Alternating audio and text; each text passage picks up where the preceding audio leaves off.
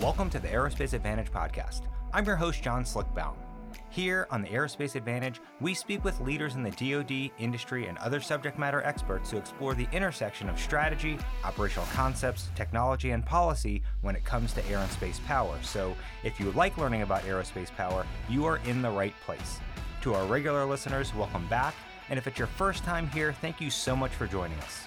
As a reminder, if you like what you're hearing today, do us a favor and follow our show. Please give us a like and leave a comment so that we can keep charting the trajectories that matter to you most.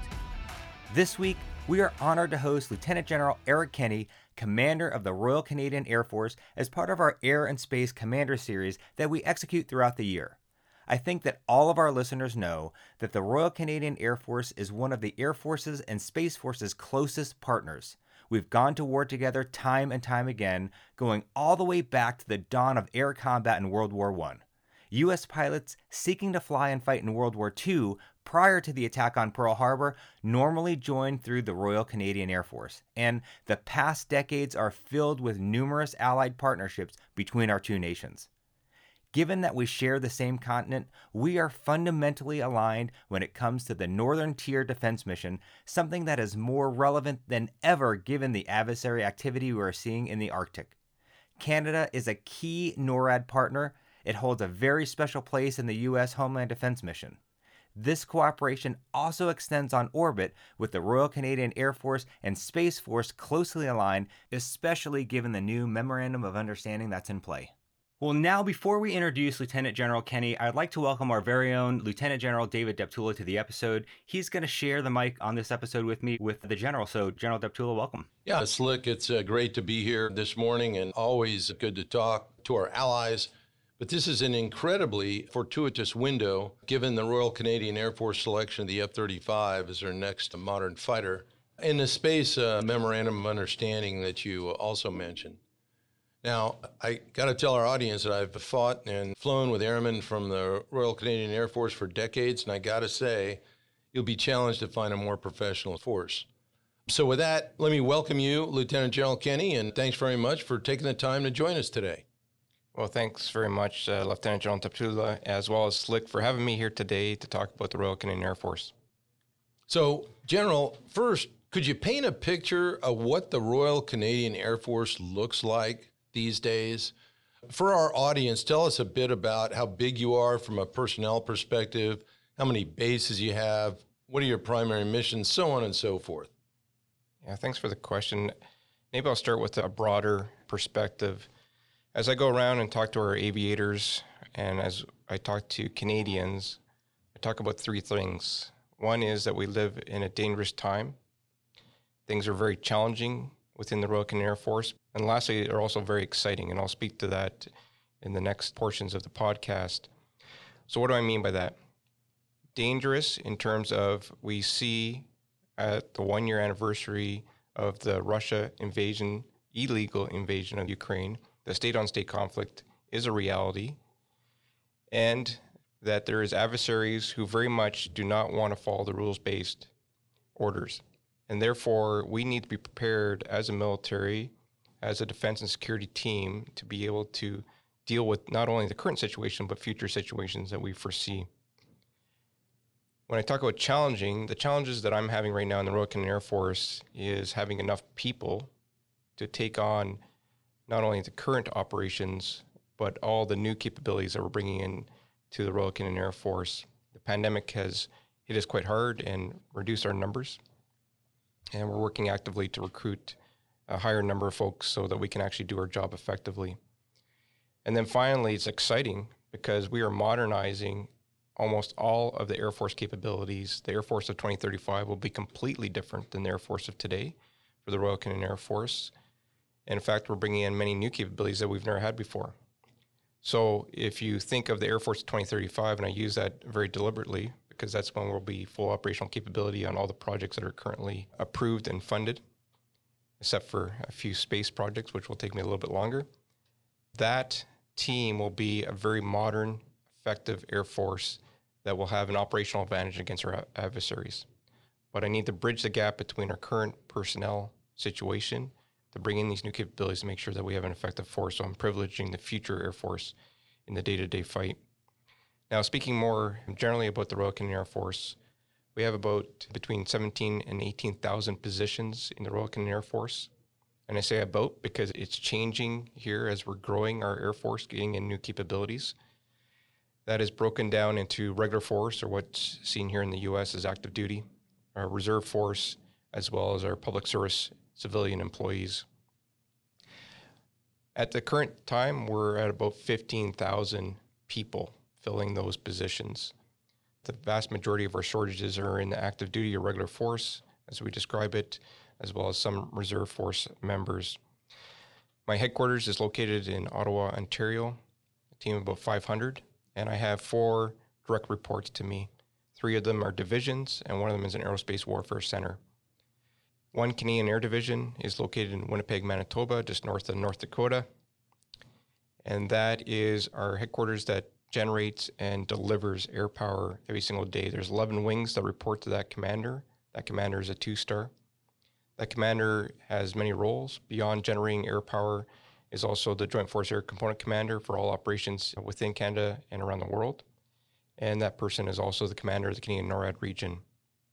So not only does he provide the forces, he also employs the forces.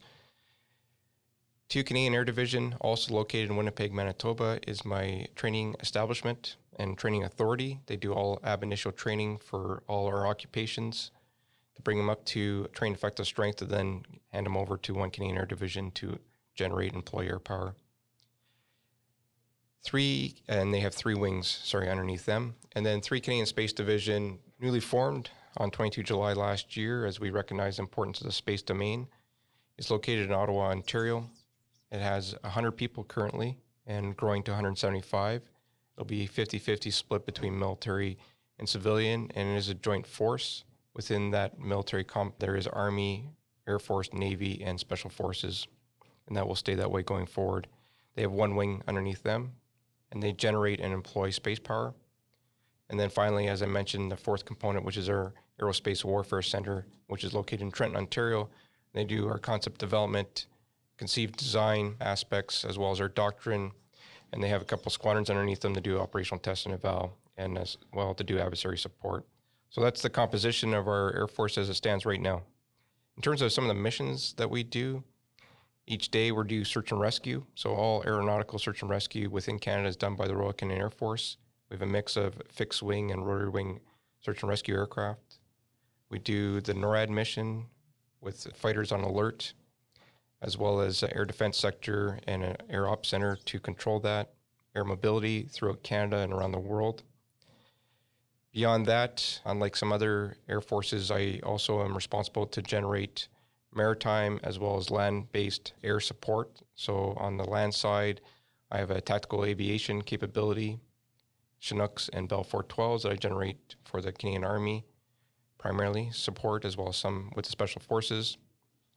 On the Navy side, I have maritime patrol aircraft and maritime helicopters that support the Navy in the anti-submarine warfare role primarily. And then I also have fighters that I can deploy as required around the world with the air-to-air refueling capability, all controlled by our Air Operations Center, which is located in Winnipeg. What I take away from that is, in Canada, you own all the air assets. We own all the air assets except for some of the smaller UAVs that the Army, Navy, Special Forces have, as well as some helicopters that we have provided to our Special Forces Command. We generate the pilots and the maintainers to go there, and we're about to bring in, with Special Forces, a capability to do intelligence, surveillance, and reconnaissance, twin-engine aircraft, which we will provide the pilots for and the sensor operators for, but it'll actually be owned by the Special Forces, a total of 3 aircraft. It sounds like a good organizational arrangement that perhaps the United States might learn from one day, but that's a discussion for another podcast. Over to you, Slick. Yeah, sir, I appreciate that. As you both were just talking, it made me realize all the way back to my personal experience going through pilot training, where my flight commander at Shepherd was a Canadian F-18 pilot, Sleepy Cottrell, who was my flight commander. I flew a bunch with him and learned a ton. And being a class leader, not only did I fly from him, but I learned a lot about leadership. And then you just realize, to General Deptula's point, how closely aligned we are with our allies, especially Canada. So it's just really neat to have you here and to talk through some of the things. And I can't remember a time that I've have done a red flag or been deployed to where the Canadians weren't there. So, and I really just want to use that example because we know what we are doing in the United States Air Force. So can you talk to us about your operating tempo? You all were obviously key players over the past 2 decades in Afghanistan and the fight against ISIS. So where else do you find yourselves deploying, and what are the main drivers in play? Thanks, Slick. First off, I do know Sleepy very well. Our force is not that large as you compare, obviously, to the U.S. Air Force, and so we tend to know many of the folks within our Royal Canadian Air Force, and my background is as a fighter pilot, and so I know Sleepy, who was also a fighter pilot. So our operational tempo, like everybody else, is very high, compounded by the fact that we're short of people, as I mentioned early on. One of the things that we do, that we have to do every day, besides the NORAD mission, having alert aircraft available to do aerospace warning and aerospace control for the binational command of NORAD, is that search and rescue capability. We have across 5 bases in Canada, a combination of rotary wing and fixed wing aircraft, and very proud of that team and the search and rescue technicians that will be dispatched to retrieve and ideally save those that require help when they're in distress. Air mobility fleet is flat out right now, moving equipment, people around the world, in particular to Europe, to support efforts in the Ukraine, whether it's donations. We're getting ready to fly some tanks over which will be donated to Ukraine in a relatively short order with our C-17s.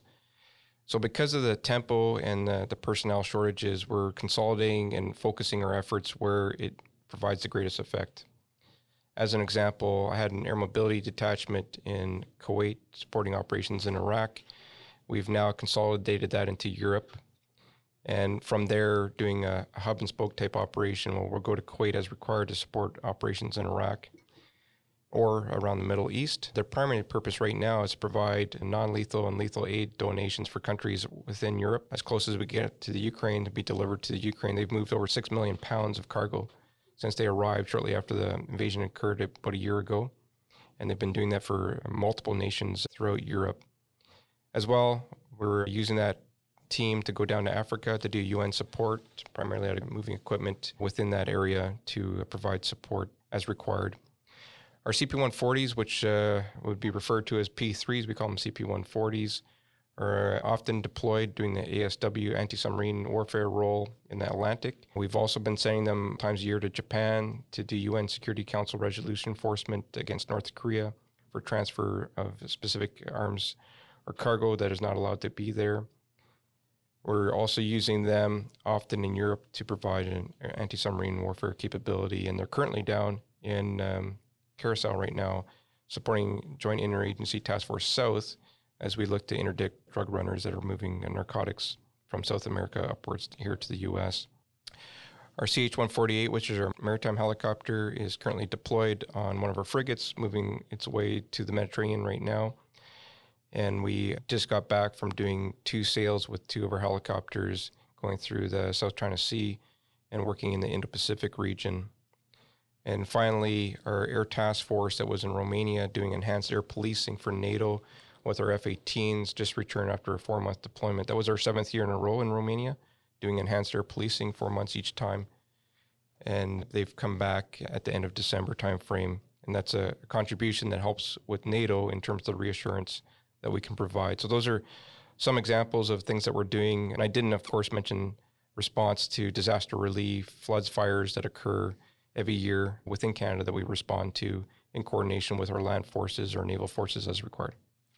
Well, thanks for that. It sounds like you're a busy force. Now, before we get to talking about hardware, which is obviously a big interest point for our audience, what about your personnel? In the U.S., we spend a lot of time talking about what it means to develop a 21st century airman or guardian, especially one who will excel in the digital environment, but still know how to fall back on time-tested manual skills. How are you looking to develop your human capital in the Canadian Air Force?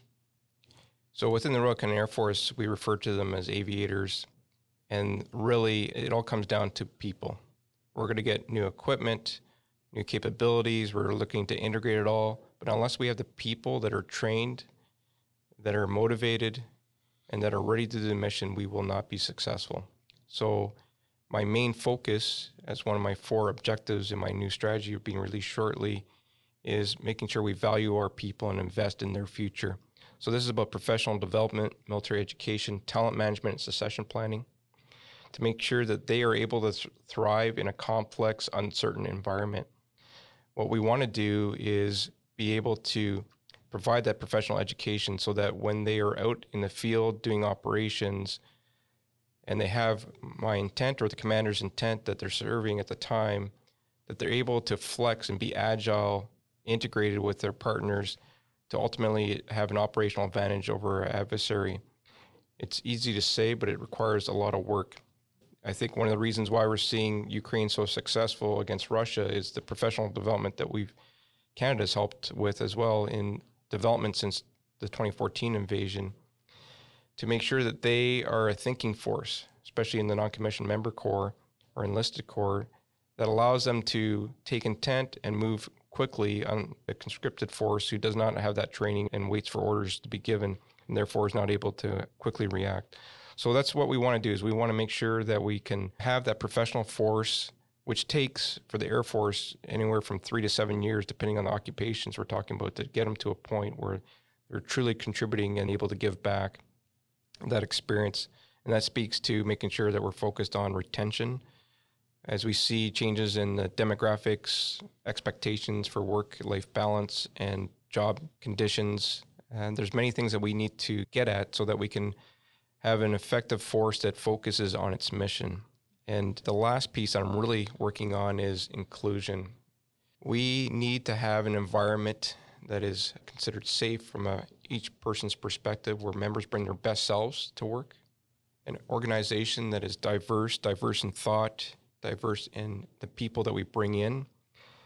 If we all value each other's opinion and we allow a full complement of members to come in from different backgrounds, we will make more effective decisions and ultimately will give us that advantage that we need moving forward. So inclusion is a big focus within the Royal Canadian Air Force and within Canadian Armed Forces.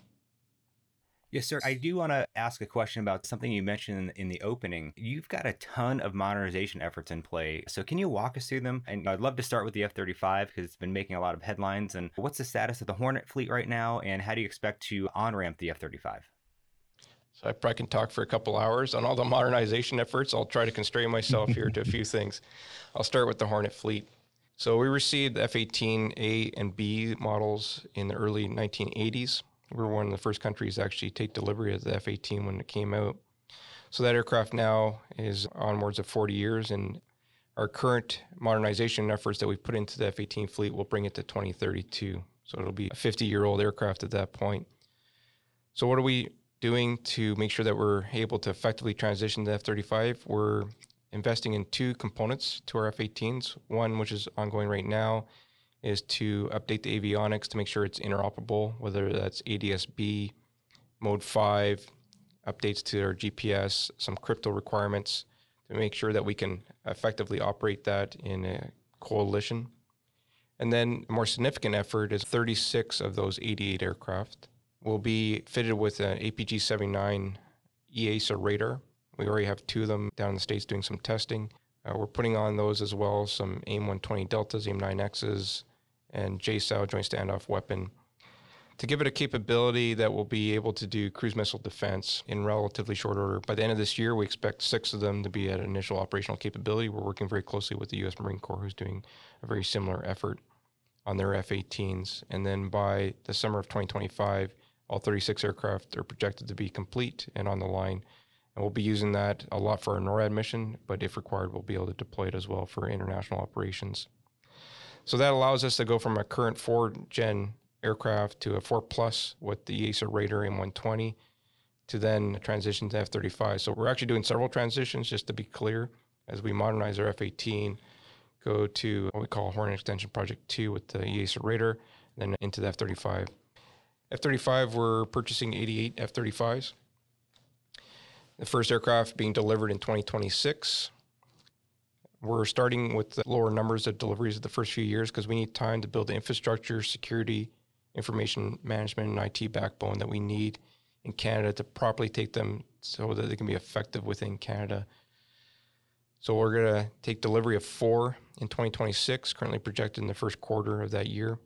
and they're going to be flown right to Luke Air Force Base, where we're going to send our pilots, and they'll start their training on the F-35. 2027, we're taking delivery of another 6, once again brought to Luke Air Force Base. And then in 2028, another 6, the first 2 going to Luke for a total of 12. And then after that, the remaining 4 will go up to Canada. That's when we expect to have the infrastructure in place. And then each year after that, for the 4 successive years, all the remainder of the 88 will be delivered. And we see shutting down 1 squadron at a time of F-18s and doing a full transition to F-35 for a total of 5 squadrons. We have 4 operational squadrons, 2 in the west, 2 in the east, and 1 training squadron. Our pilot training will initially be at Luke, but eventually it will be repatriated back to Canada. And then our maintenance technician training will be done in Eglin Air Force Base starting around 2027. And we anticipate shutting down our first Hornet squadron around 2027 as well as we do this transition. That is the plan, and we'll see how that unfolds in the years to come. And that will then time us with having all those squadrons in place, all F-35s delivered by 2032, which is the planned retirement date for the F-18s, although we will be retiring some prior to that time as we start to ramp up the F-35. So that's one project which was just announced, and obviously a huge investment, and really will set the conditions to move us into a 5th generation Air Force, and really is leading our Department of Defense in terms of what we need to do from security, information technology, information passage, intelligence, surveillance, reconnaissance perspective. And it's going to be an exciting time with a lot of effort still to be expended to get us there. And that will also, one of the reasons that although it's taken us a while to get here, I'm also excited to see that we'll be getting the Block 4 F-35. So by buying the Lot 18 and beyond, that'll be a Block 4 F-35 capability that we'll be taking on. Some of their modernization efforts, we'll talk to some of them. I would say that we're also looking at everything from weapons to command and control to tanker capability to RPAS capability and space capabilities. And I think we'll maybe touch on some of those a little bit later on in this podcast. But it is certainly an exciting time. And people ask me what I spend my time on. I spend my time on people and projects. Well, thanks very much for that. And congratulations on the F-35 decision and plan. It's great that we'll be partners. I think for sure that'll bring not just our Air Forces, but our nations closer together. You mentioned, just in passing, the Remotely Piloted Aircraft System Initiative, your UAV acquisition effort. Could you talk to us a little bit about what's driving that and what kind of capabilities that you'd like to instill in the force? So the Remotely Piloted Aircraft System is the name of our project, RPAS, and it's to provide a long-endurance ISR capability, which has global reach, as well as kinetic strike capability. We started this project out a few years ago, and we are currently in the finalization phase of this project, working with one qualified supplier who submitted a bid with an ideal solution reached here by the end of this year. So what is it going to give us? It's going to give us capability to do 3 lines of task of ISR with long endurance kinetic strike capability UAS. And it's going to be located in the west coast and east coast of Canada. So the west coast will be Comox, British Columbia, east coast, Greenwood, Nova Scotia. Controlled by aircrew that'll be located in Ottawa in central Canada at our National Capital Region. And these aircraft will be used to provide sovereignty patrols, sovereignty presence within Canada, fishery patrols, but also will be used for expeditionary operations with up to strike capability throughout its time. Assuming we have a successful conclusion of this project here in the upcoming year, the intent is to have first deliveries in 2025, 2026, and initial operational capability between 2027 and 2029. And I give that large window because it depends on what we see here in the bid that's ongoing right now.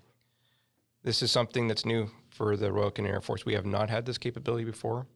And the capability we're looking at will be able to fly in all controlled, uncontrolled airspace. So it's something that we're looking forward to, and it's going to be a significant uplift of effort just due to the fact that we're not just switching out a capability, we're bringing in something we've never had before. Very good. Yes, sir. You guys are really ramping up, and Doug and I were, I don't know the last time we were at Lockheed Martin, but we saw a lot of Canadian tails going through the F-35 plant on the finishing side, getting ready to come off the line. So you guys are right there. And we know that you are looking at a new tanker buy as well. So as I understand it, you guys are looking at a version of the Airbus 330, the MRTT or multi-role transport tanker. Can you talk to us about that? So that's our Strategic Tanker Transport Capability project. We call it STTC. Initially, it was designed to provide 3 lines of task to do air-to-air refueling as well as air mobility, passenger and equipment movements around the world. We did an initial look at who could provide capabilities, and what came back was the A330-200 MRTT was the most viable solution set for Canada. Last June, our Minister of Defense announced a program called NORAD Modernization, which provided us additional funding and additional projects, specifically 14 more projects for the Air Force funded to implement in the coming years. Part of that was additional STTC capacity and funding. So what do I mean by that? So the initial project was going to be 5 to 6 A330-200s, 3 lines of task. We've received funding for 2 more lines of task. So what we envision now is a fleet of up to 9 A330-200 MRTTs to replace our current 5 A310s, of which only 2 are air refueling capable right now. So we're almost doubling the size of our fleet, not to mention that the A330 is 50% bigger than the A310. We're expecting a final contract award this year and initial deliveries. The first 2 are actually arriving this summer. And those are used aircraft that we bought that are 5 years old. As a starting point, they will be passenger configuration only, as we need to wait to get into the line to be modified to the MRTT with Airbus, which is typically about a 3-year wait time. So by this year, I'm anticipating an announcement and contract for up to 9 total. That'll be a mix of probably new and used that will then have to go through the MRTT line and then provide us a capability initially from a passenger perspective and then eventually a tanker perspective. Our team is talking about 2029 to have the initial operational capability with the full tanker. I'm working hard to move that to the left and get it a little bit earlier than that, as I think there's many opportunities there, and I definitely need air to refueling. One of the big changes that we're going to see with this project that came with the NORAD modernization announcement and funding is our A310s that we have right now are based in one location in Canada. They provide some air to refueling support for transatlantic, transpacific, and local training, but they don't hold a posture for the NORAD mission. And we work very closely with the U.S. Air Force and Guard to provide that capability for us. So with the NORAD modernization announcement, what we will see with up to 9 aircraft is they're going to be located at 2 bases, one in the west, one in the east, and they're going to take on the air to refueling posture for NORAD, for the Canadian NORAD region, so that we have a standby crew that can launch to support our F-35s, F-18s initially. It'll be able to do probe and drogue and boom capability. And we'll also have the capability to do air refueling training, transatlantic, transpacific, and passenger movement. So it's a big project for us, delivering relatively quickly and almost doubling the size of our fleet from our current A310s. Thanks for that. Are you also looking at a new training aircraft? We are. Future Aircrew Training is the program that we have in place right now. That's also undergoing review. So we've just received the 2 bids that just closed out. So we're doing a bid review right now and hope to have a contract, or plan to have contracts, in place by the summer of 2024. That is to replace our current system of pilot training, air combat system operator or navigator training, and our aerospace electronic sensor operator training. So 3 different trades in the Air Force aircrew. This will be a program that provides acquired services for 25 years to do training of those 3 trades. The program is envisioned to be 4 to 6 different types of aircraft. And I say 4 to 6 because the bids just came in, so we have to see what they say. And up to 75 aircraft. That will completely change out all our current fleets.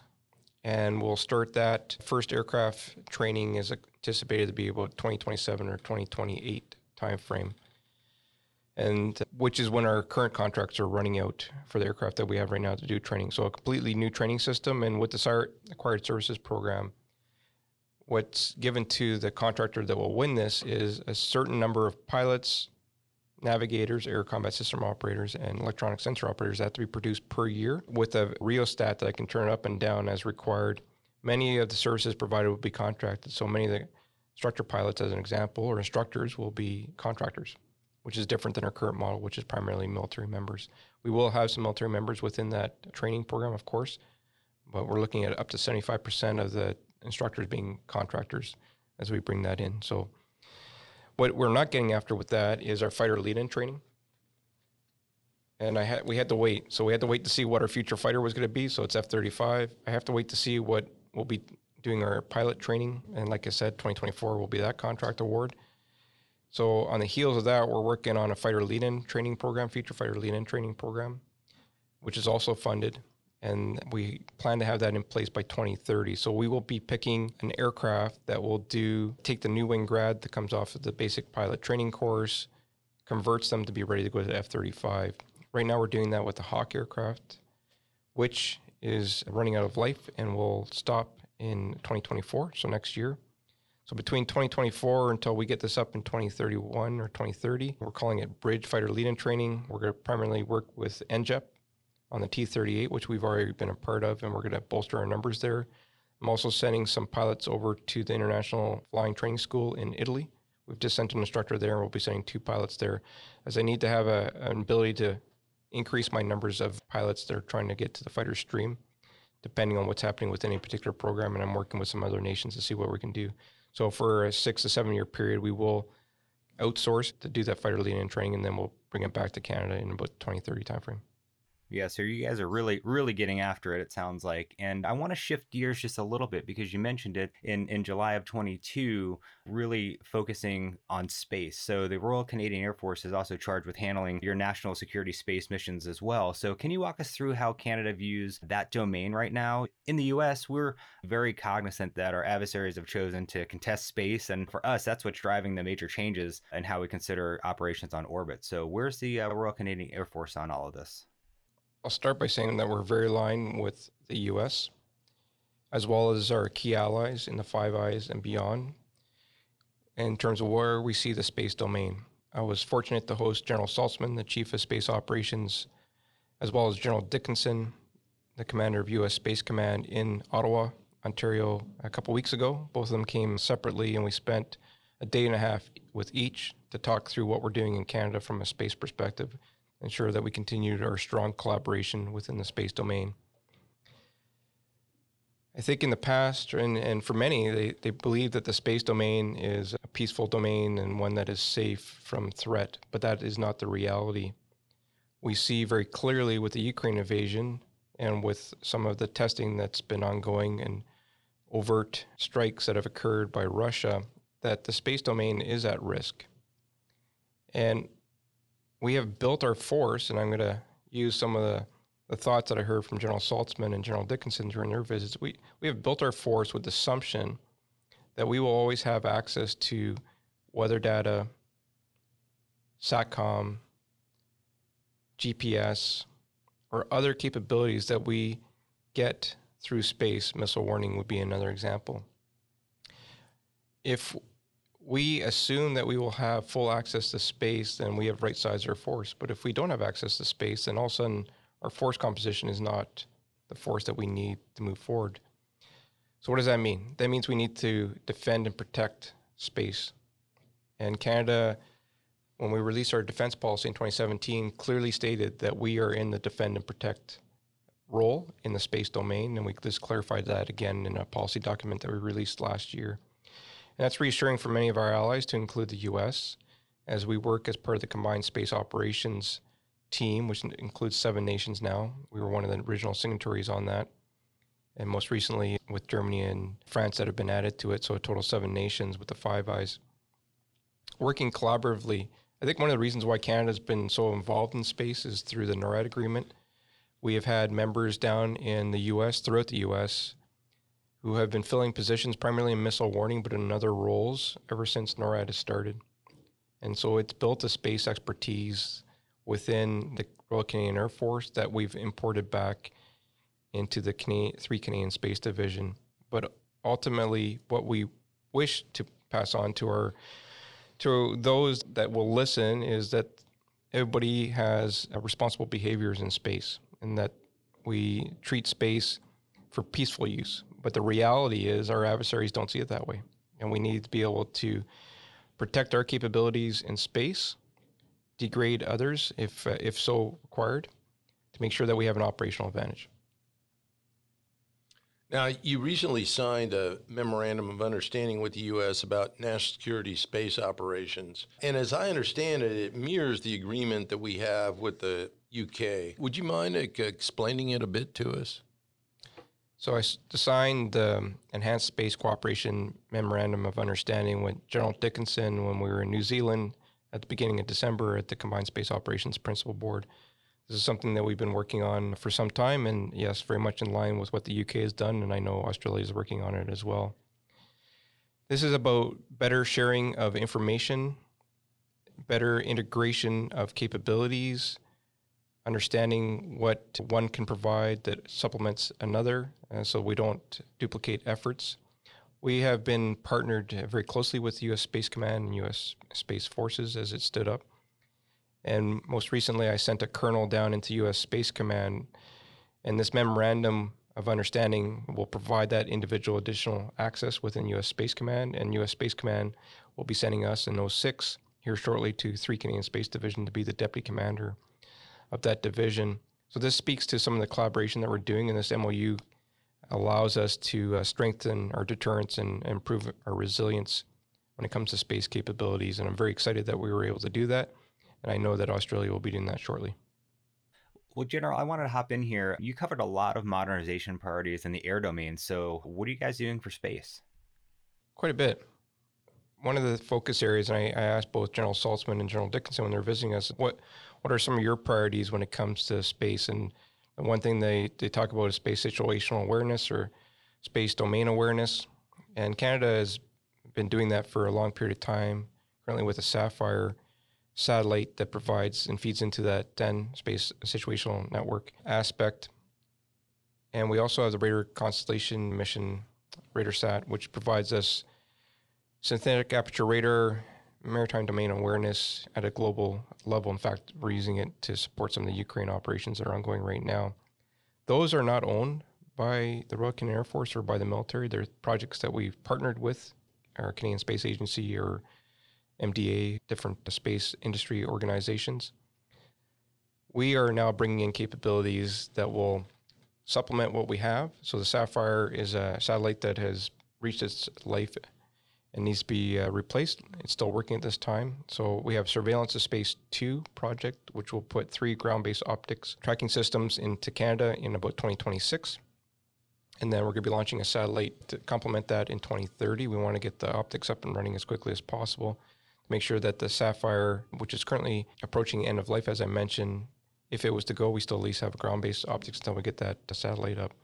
And then we have 2 other big projects, and they're significant lifts for us.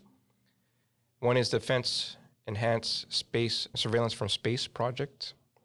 And this is a SAR, synthetic aperture radar satellite constellation in the low Earth orbit that will give us an ability to watch the approaches to our coasts and to our nations to make sure that anything on the main maritime side in particular moving towards Canada can be tracked, but it actually will give us a global option to provide information across the globe as to what's happening on the ground, and we're partnering with others to provide additional capabilities on that one.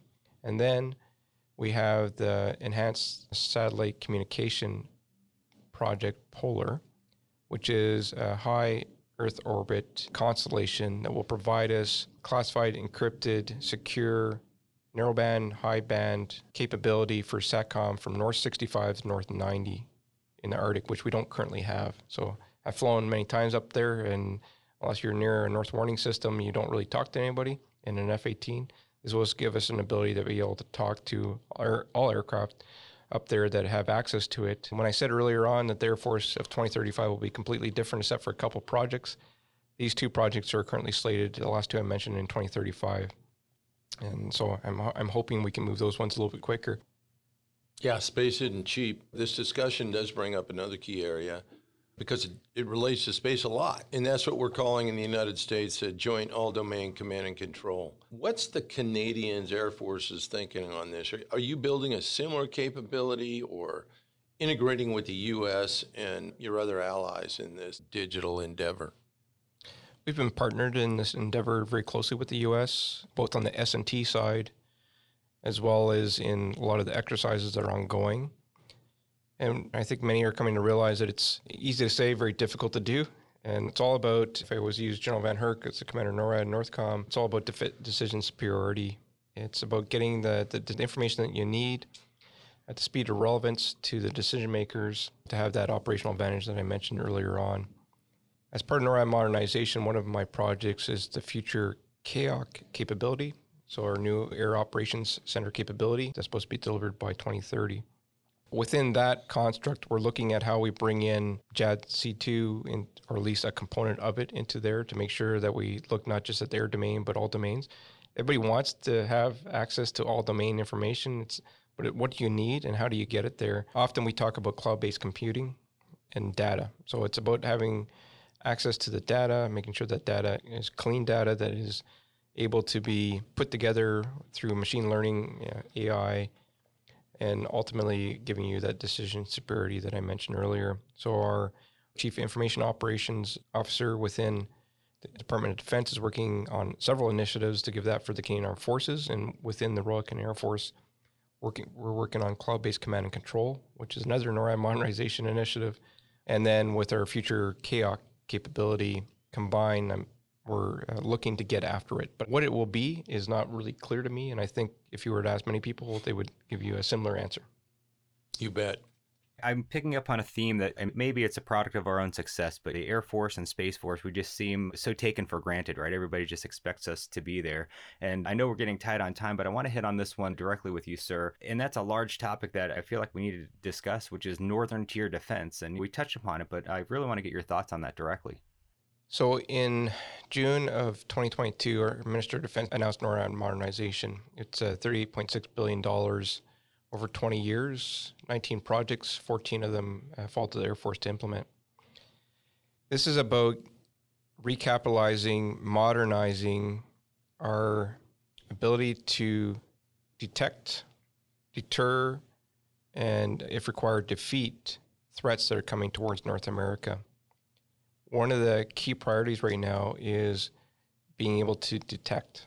We have the North Warning System, which was put in place in the 80s and is being a certain level of modernization going to that, but it's not located at the right positions. What Russia can do with their long-range aviation, what they can do with their cruise missiles, has them much further out than we have those systems.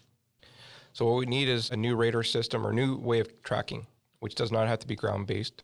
Two of the projects that were announced as part of NORAD modernization are over-the-horizon radars. And we're working with the U.S. Air Force specifically to give 360-degree coverage of North America with over-the-horizon radars.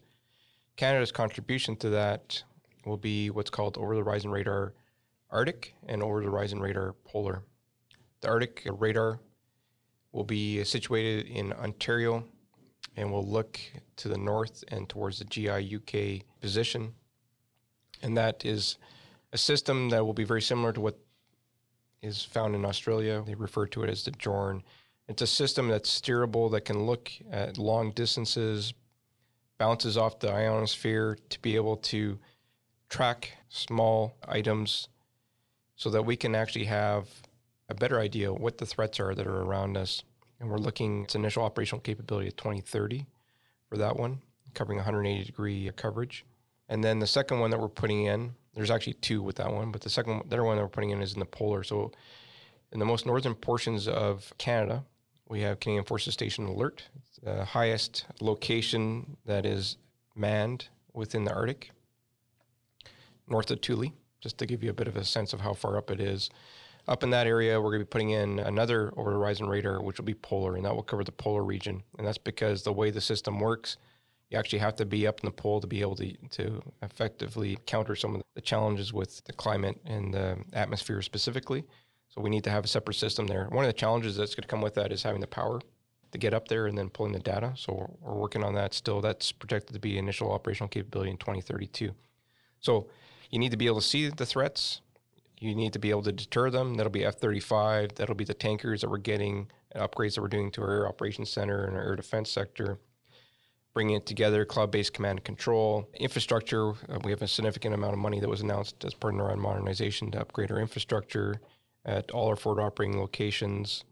We're also doing upgrades to our operational training infrastructure, which will bring us a 5th generation training range, primarily in Cold Lake, which I think will complement what the U.S. has in both Nellis Air Force Base as well as Alaska near Eielson, for those that wish to do 5th generation training with 4th generation as well.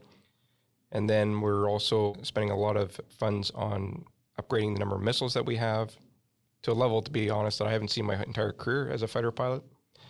And we're getting after a lot of the communications internally within Canada. So all that speaks to layered defense and ability to project power where required, and ultimately to provide sovereignty capability in close collaboration with NORAD.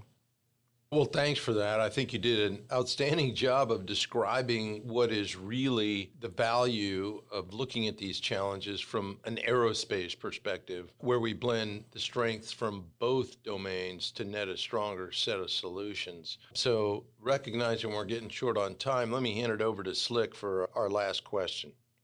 One thing that we wanted to highlight here was that it is the Royal Canadian Air Force's 100th anniversary coming up on the horizon, and it's got to be a significant honor to lead the service at this juncture. It's really thought-provoking, reflecting on where the Royal Canadian Air Force has been and where it needs to go. So any thoughts you want to share on that front?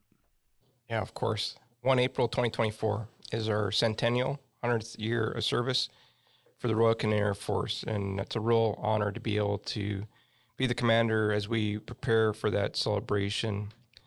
What we're looking at is to showcase, demonstrate, enhance, and honor. We're going to look at the service of those that have come before us since 1924. We're going to showcase those that are currently serving as aviators within the Royal Canadian Air Force. And then we're going to inspire towards our future, this modernized Air Force I talked to of 2035. We have many initiatives, plans, and programs in place. It'll start about 6 months prior, so later this year, in the November to December timeframe, and go about 6 months past our birthday of 1 April 2024, so into the late summer. I invited many of my air chiefs to send some of their aero demonstration teams over to participate in many air shows that we'll be doing across the country, and several of them have already responded with positive replies. We're doing everything from a gala to a run, or movies, books, and many different events, to include, of course, hockey, because that's what we do in Canada. And so we have a partnership in place where we're going to be working with one of the hockey teams to really get after showcasing what we've done and where we're going. And then we've also have many science, technology, engineering, math, STEM initiatives ongoing to inspire some of those individuals who wish to join the Royal Canadian Air Force. I'm going to leverage it a little bit to be a bit of a recruitment opportunity and attractions, because I think, as hopefully I described to you, there is lots to be excited about with the Royal Canadian Air Force. But we need the people to do it, and we need the right people to do it. So I'm very much looking forward to celebrating with all those that wish to participate on 1 April 2024 and the 1 year around that time. General Kenny, I really want to let you know just how much we appreciate your time today. And again, thanks so much for the collaboration and partnership, both on a national level as well as with the Mitchell Institute specifically. So really appreciate it and wish you all the best in your future endeavors. Thank you very much, Lieutenant General Deptula, as well as Slick. This has been fantastic. I look forward to coming back at some day in the future to tell you where we're at. Awesome, sir. Thanks so much for being here. With that, I'd like to extend a big thank you to our guests for joining in today's discussion.